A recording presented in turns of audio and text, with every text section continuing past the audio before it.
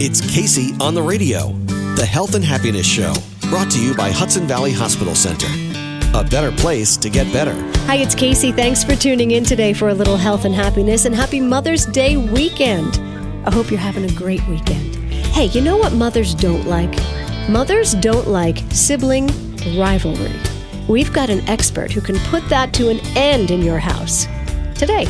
And cheers, Rob Mondavi Jr. joins us from his getaway in South Carolina. Yes, Rob Mondavi. We'll be talking about Mondavi style and relaxing.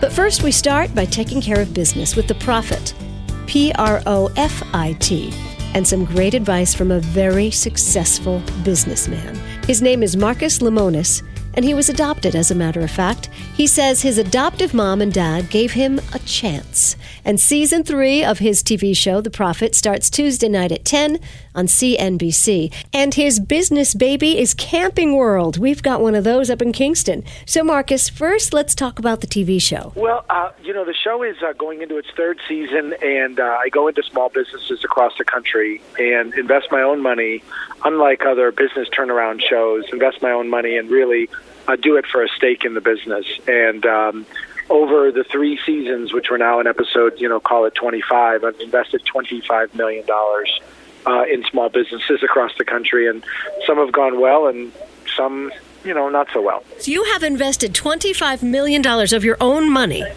Yeah, my own money. Isn't that crazy? Some people ask me to get my head examined. No, I have. It's wonderful. And the show is called The Profit. We see Season 3 begin Tuesday, May 12th at 10 p.m. Now, I want to ask you this. Of the $25 million that you've invested, what has been your big success story? Or maybe a couple? We've had a number of success stories. One of the biggest success stories was one of the first episodes out of New York City. It was called Car Cash.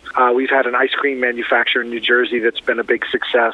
We've had a women's clothier that's all over the country and in places like Florida and Colorado that's been a real big success. And, I think that in the case of the investments that work, it really all comes down to decent people. And the ones that don't work, even if they're great businesses, you get some bad people, bad apples. Mm-hmm. Well, when it comes to decent people, you could write a book about that because you certainly are one. Can you tell people a little bit about your background?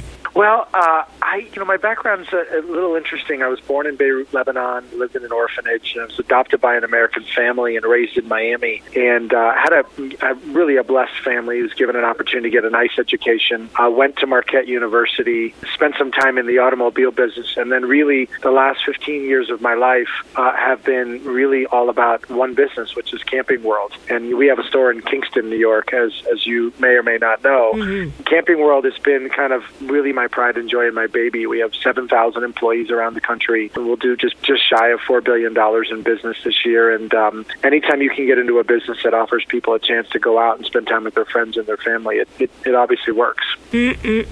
What did your family give you, do you think, that made you who you are? Well, I would say they gave me a chance, and that sounds maybe corny, but they gave me a chance. And in life, that's really all people want is a chance. I don't think anybody should be given anything except an opportunity. What they do with that opportunity is really up to them. And so when I go into these businesses and hand them a check and tell them, that they're not in charge anymore, they're still getting an opportunity to look at things differently and to keep their business open. And that's what I feel like I've been given.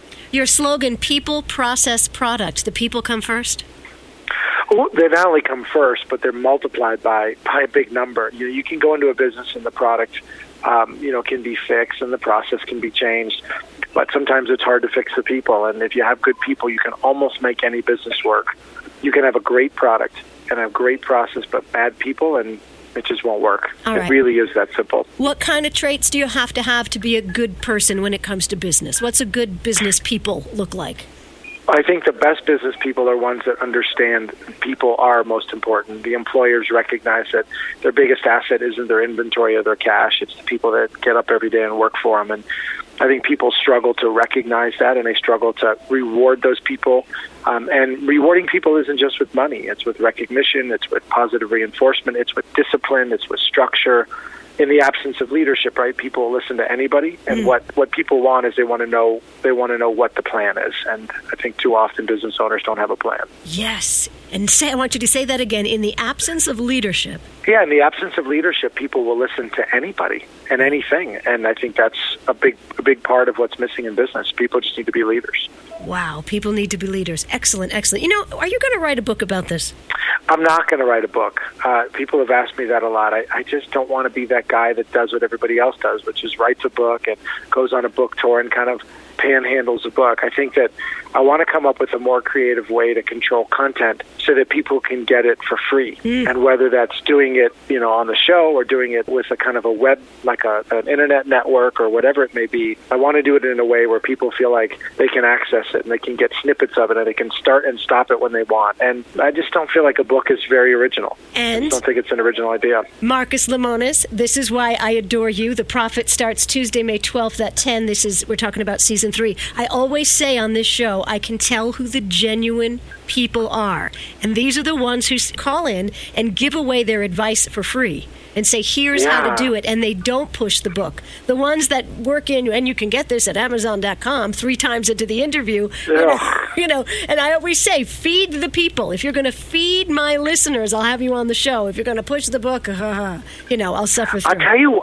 I'll tell you what's most interesting about it, right? This show started on a network that had literally no viewership. I mean, it was, very small in terms of primetime ratings. And I think the reason this show has worked is that I feel like we've put together a very authentic message in a very consistent way. And I think when people watch it and they compare it to other shows, they really feel like they have a relationship with all the characters. They feel like they know what happens at the end, good or bad. They feel like they have a better sense of business or that particular business. And you leave kind of either feeling a little bit of hope and satisfied, or you leave feeling upset and you threw your remote at the TV because of what happened.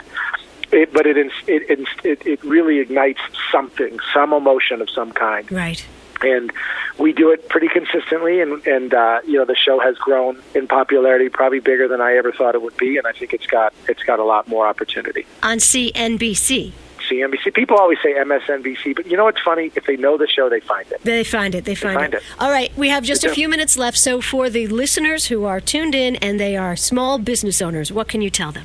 Well, I can tell them that in order for them to be successful, they really have to understand their people. But here's my best advice. Everybody wants to be an entrepreneur, and I don't know that people understand what that means. And there's a couple of things that I want.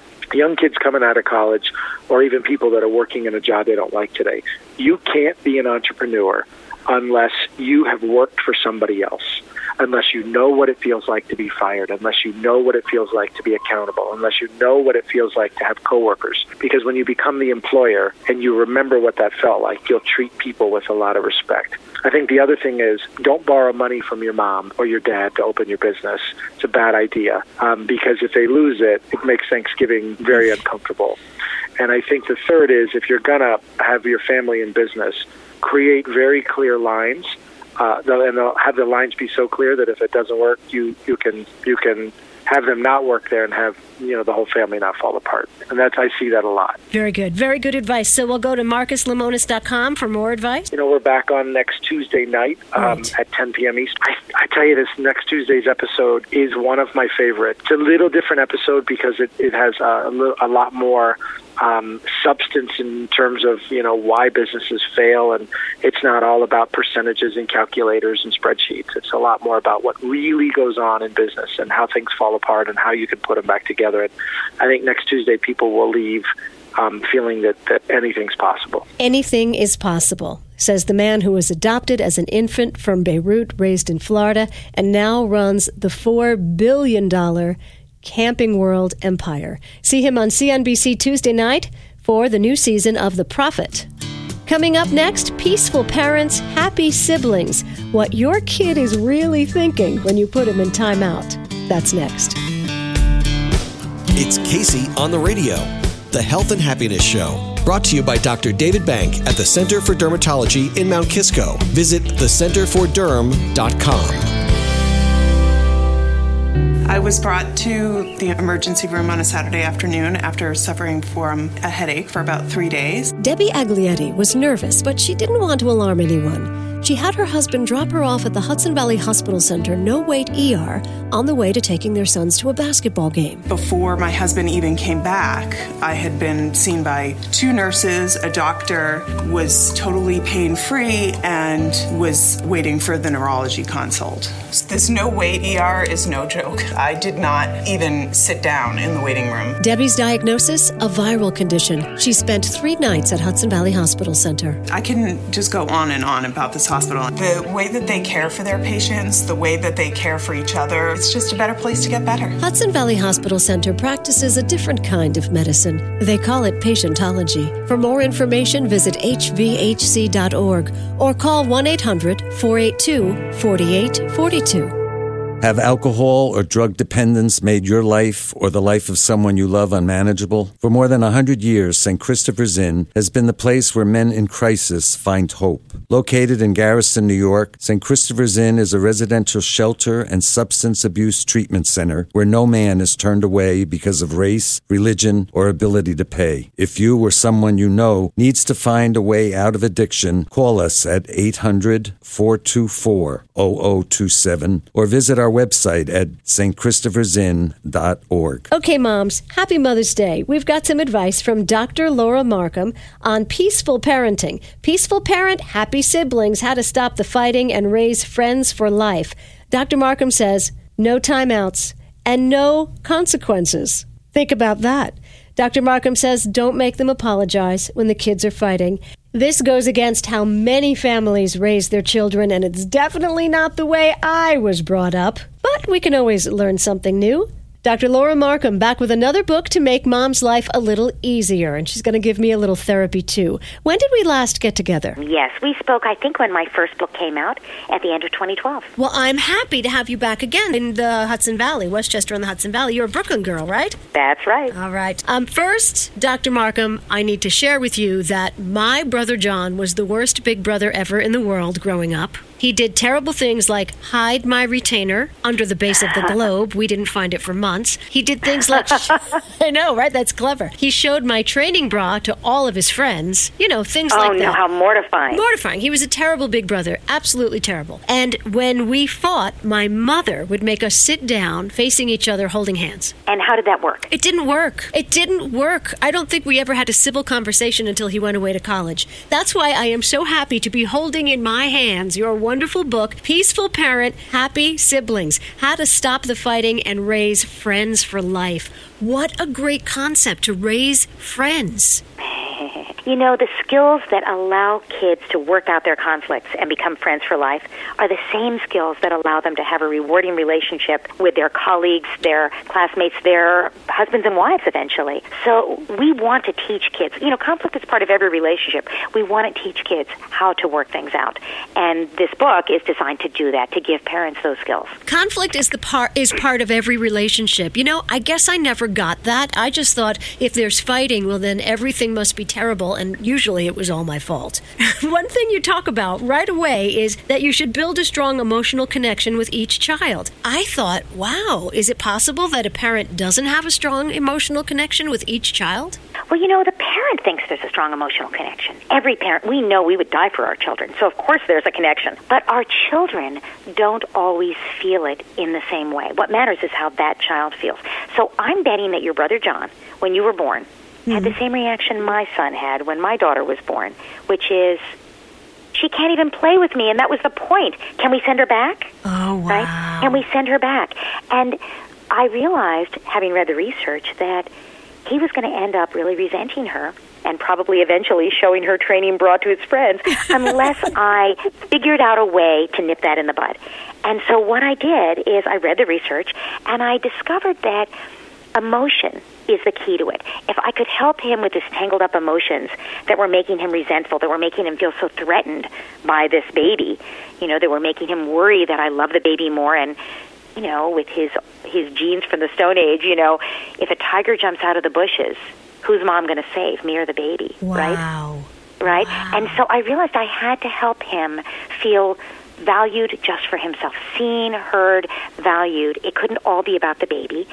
he had to feel like he was still the apple of my eye. I could have two apples of my eye, right? There's more than enough love to go around, even though I only have two hands. And I had to help him. He had to be allowed to voice his resentment because, the amazing thing, and we know this as adults, you come home from work and you blow off steam to your partner and you do feel better. And so he had to be able to say to me, I hate having a baby. And I had to say, instead of saying, don't say such mean things, which would have just sent it underground so he would have, pinched the baby in secret. Instead, I had to say, I know, sweetie, sometimes it's hard to have a baby in the house. I guess it makes you really mad sometimes to have to share me and to have to wait for your turn for me to help you with your shoes when I'm tending the baby. That's hard. You can always tell me when you feel this way. I'll always help you. I'll always understand. And that is building, when I would say that, I would say that to him, and he would give me a big hug, and then he would go play, and then I would see him a little bit later go over to the baby and stroke her gently. Wow. All right, so building that strong emotional connection. This is hard work, moms. You've got a lot of work to do. But that is the most essential tool to reduce sibling rivalry. And, I think it's work either way. When our children fight with each other, it's the most aggravating thing for parents, right? Oh, my goodness, all I want for Mother's Day is for my children to get along. That's what moms tell me. Right. And so it's work either way. If we can do the work early on of helping each child feel valued and help them with their feelings, we sort of open up the space for them to develop a relationship. And then if we can give them the skills, we don't have to be the one to jump in and, take sides and decide who's right and who's wrong. That's not our job. Our job is to teach them how to express their needs and wants to each other without attacking the other person, and then they can work things out with each other. And so it's actually less work over time because you don't have to be in the middle of everything. Right, you don't have to be in the middle. Dr. Laura Markham, author of Peaceful Parent, Happy Kids, now back with Peaceful Parent, Happy Siblings, How to Stop the Fighting and Raise Friends for Life. On page 48, you talk about how to help each child with big emotions when you have more than one child that's upset. And you say, don't try to teach. Like, say, if you hadn't done that to your sister, everything would be fine. Next time, listen when I tell you, la, la, la. Why shouldn't you try to teach when everybody's upset?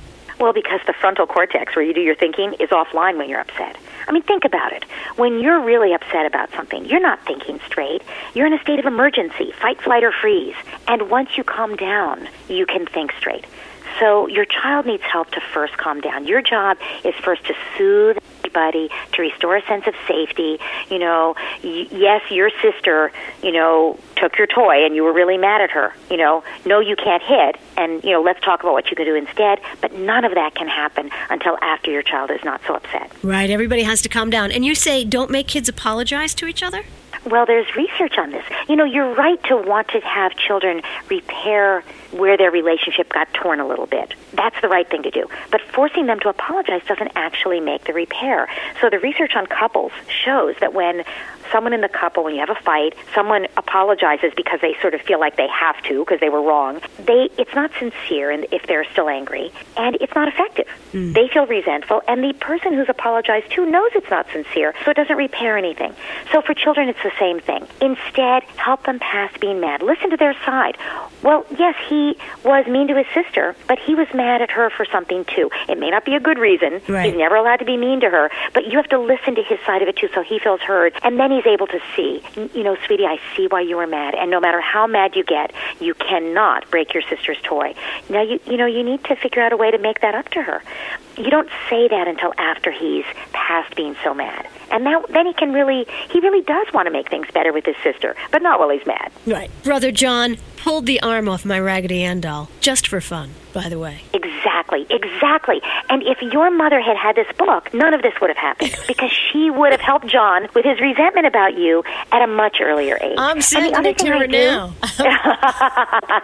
With a note, right. Mom, here's what I needed to get you. There's research that shows that even when kids fight, even when they do these mean things to each other, if you can facilitate positive interactions, that's the most important indicator of whether your children will grow up close and stay friends for life. It's the positive interactions. So in the book, I give parents all these tips about how they can facilitate every single day positive interactions between their children so that no matter what negative interactions happen, you can reduce the charge in those, but you can also balance them with the positive interactions. So you say no timeouts. Think about it. your kids are fighting, your son knocks down his little brother's tower, and you say, that's it, your brother worked so hard on that's so mean, you know better, to time out for you. And your 4-year-old sits in timeout. Now, what does your 4-year-old do in the timeout? Does he think, I wish I was a better big brother, I'll be better next time, I'd like to be a nicer person to my brother? No, he thinks, it's all my brother's fault, Mom always takes his side, she loves him more. And you're increasing the sibling rivalry by punishing him. Instead, you go and you say, wow, you two were so upset.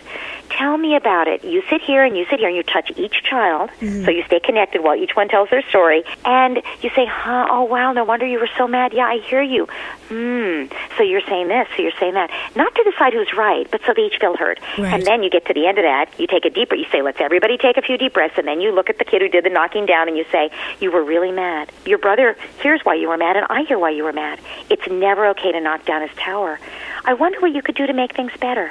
Right. And if he's still too mad, he's not going to do it then. He'll do it later. Right. But most of the time, by then, he feels good enough that he's going to say, I guess I could help you build a new tower, Joey. Peaceful parents, happy siblings, how to stop the fighting and raise friends for life. Do you have a website? AhaParenting.com. AhaParenting.com. A great resource from Dr. Laura Markham. Hi, it's Casey. We're going to relax on the deck and have a glass of wine with Rob Mondavi next. You're listening to Casey on the Radio. Fun and inspiration. Find out more at CaseyOnTheRadio.com. Thanks for tuning in to the Health and Happiness Show. Some dates to remember. Mayfest, Music, Art, Yoga, May 22nd, 23rd, and 24th at Camp Lake Surprise in Cold Spring. Find me in the Healing Tent offering Reiki sessions. You can go to mayfestny.com. And our next Health and Happiness Ladies Lunch is Sunday, May 31st. Visit CaseyOnTheRadio.com for details. I hope to see you there. Winemaker Rob Mondavi Jr. is here with a great idea for your deck. It's true. He's found a company that matches his company's values when it comes to building a relaxing oasis in your home. Have you ever been to the Hudson Valley, Rob? You know what? I've not been out there, but I'm looking forward to checking it out. I understand that you have a little more green space than most of us in the rest of the country would ever even imagine, and the beauty of your countryside is just majestic, and a lot of horse country from what I've heard as well. Yeah, you got that right. Absolutely got that right. You know, it's hard to call you Rob Mondavi Jr. because Robert Mondavi just automatically comes out of my mouth. Well, absolutely. You know, that is the family lineage. My father, Michael Mondavi, and my grandfather, Robert, started the family business in the 60s, and I'm a fourth-generation winemaker, so I absolutely understand it. It's a remarkable history and heritage to be a part of, and I'm just absolutely tickled by it. Well, I just got back from Beaches, Turks and Caicos. Very nice. How was that? Did you use a little sunblock like a responsible person nowadays? I use my sunblock, and they pour exclusively Robert Mondavi wines. I love hearing that. And then in the future, you know, I'm going to have to let you taste some of our new wines, like our Spellbound Chardonnay that I think you'll love as well. I'm glad to hear that you're raising a glass of wine and enjoying the proper way of life. Absolutely. Now tell me about this outdoor oasis. What's going on? Oh, my goodness. So my darling wife, Lydia, is a Southern girl, and her family roots are originally in Charleston, and we found a beautiful little retreat over here in South Carolina on the beach, and we really wanted to enjoy low country, as they call it down here, in the outdoor way of life. And as you know, the elements, as you're next to the sea and the sun, they're very difficult. And my family, being the fourth-generation winemaking family, we're very into and take to heart green and sustainable living. So when we built this home, this retreat, and this beautiful porch and screened-in deck here, we made absolutely certain to choose green products. And so we partnered with Trex.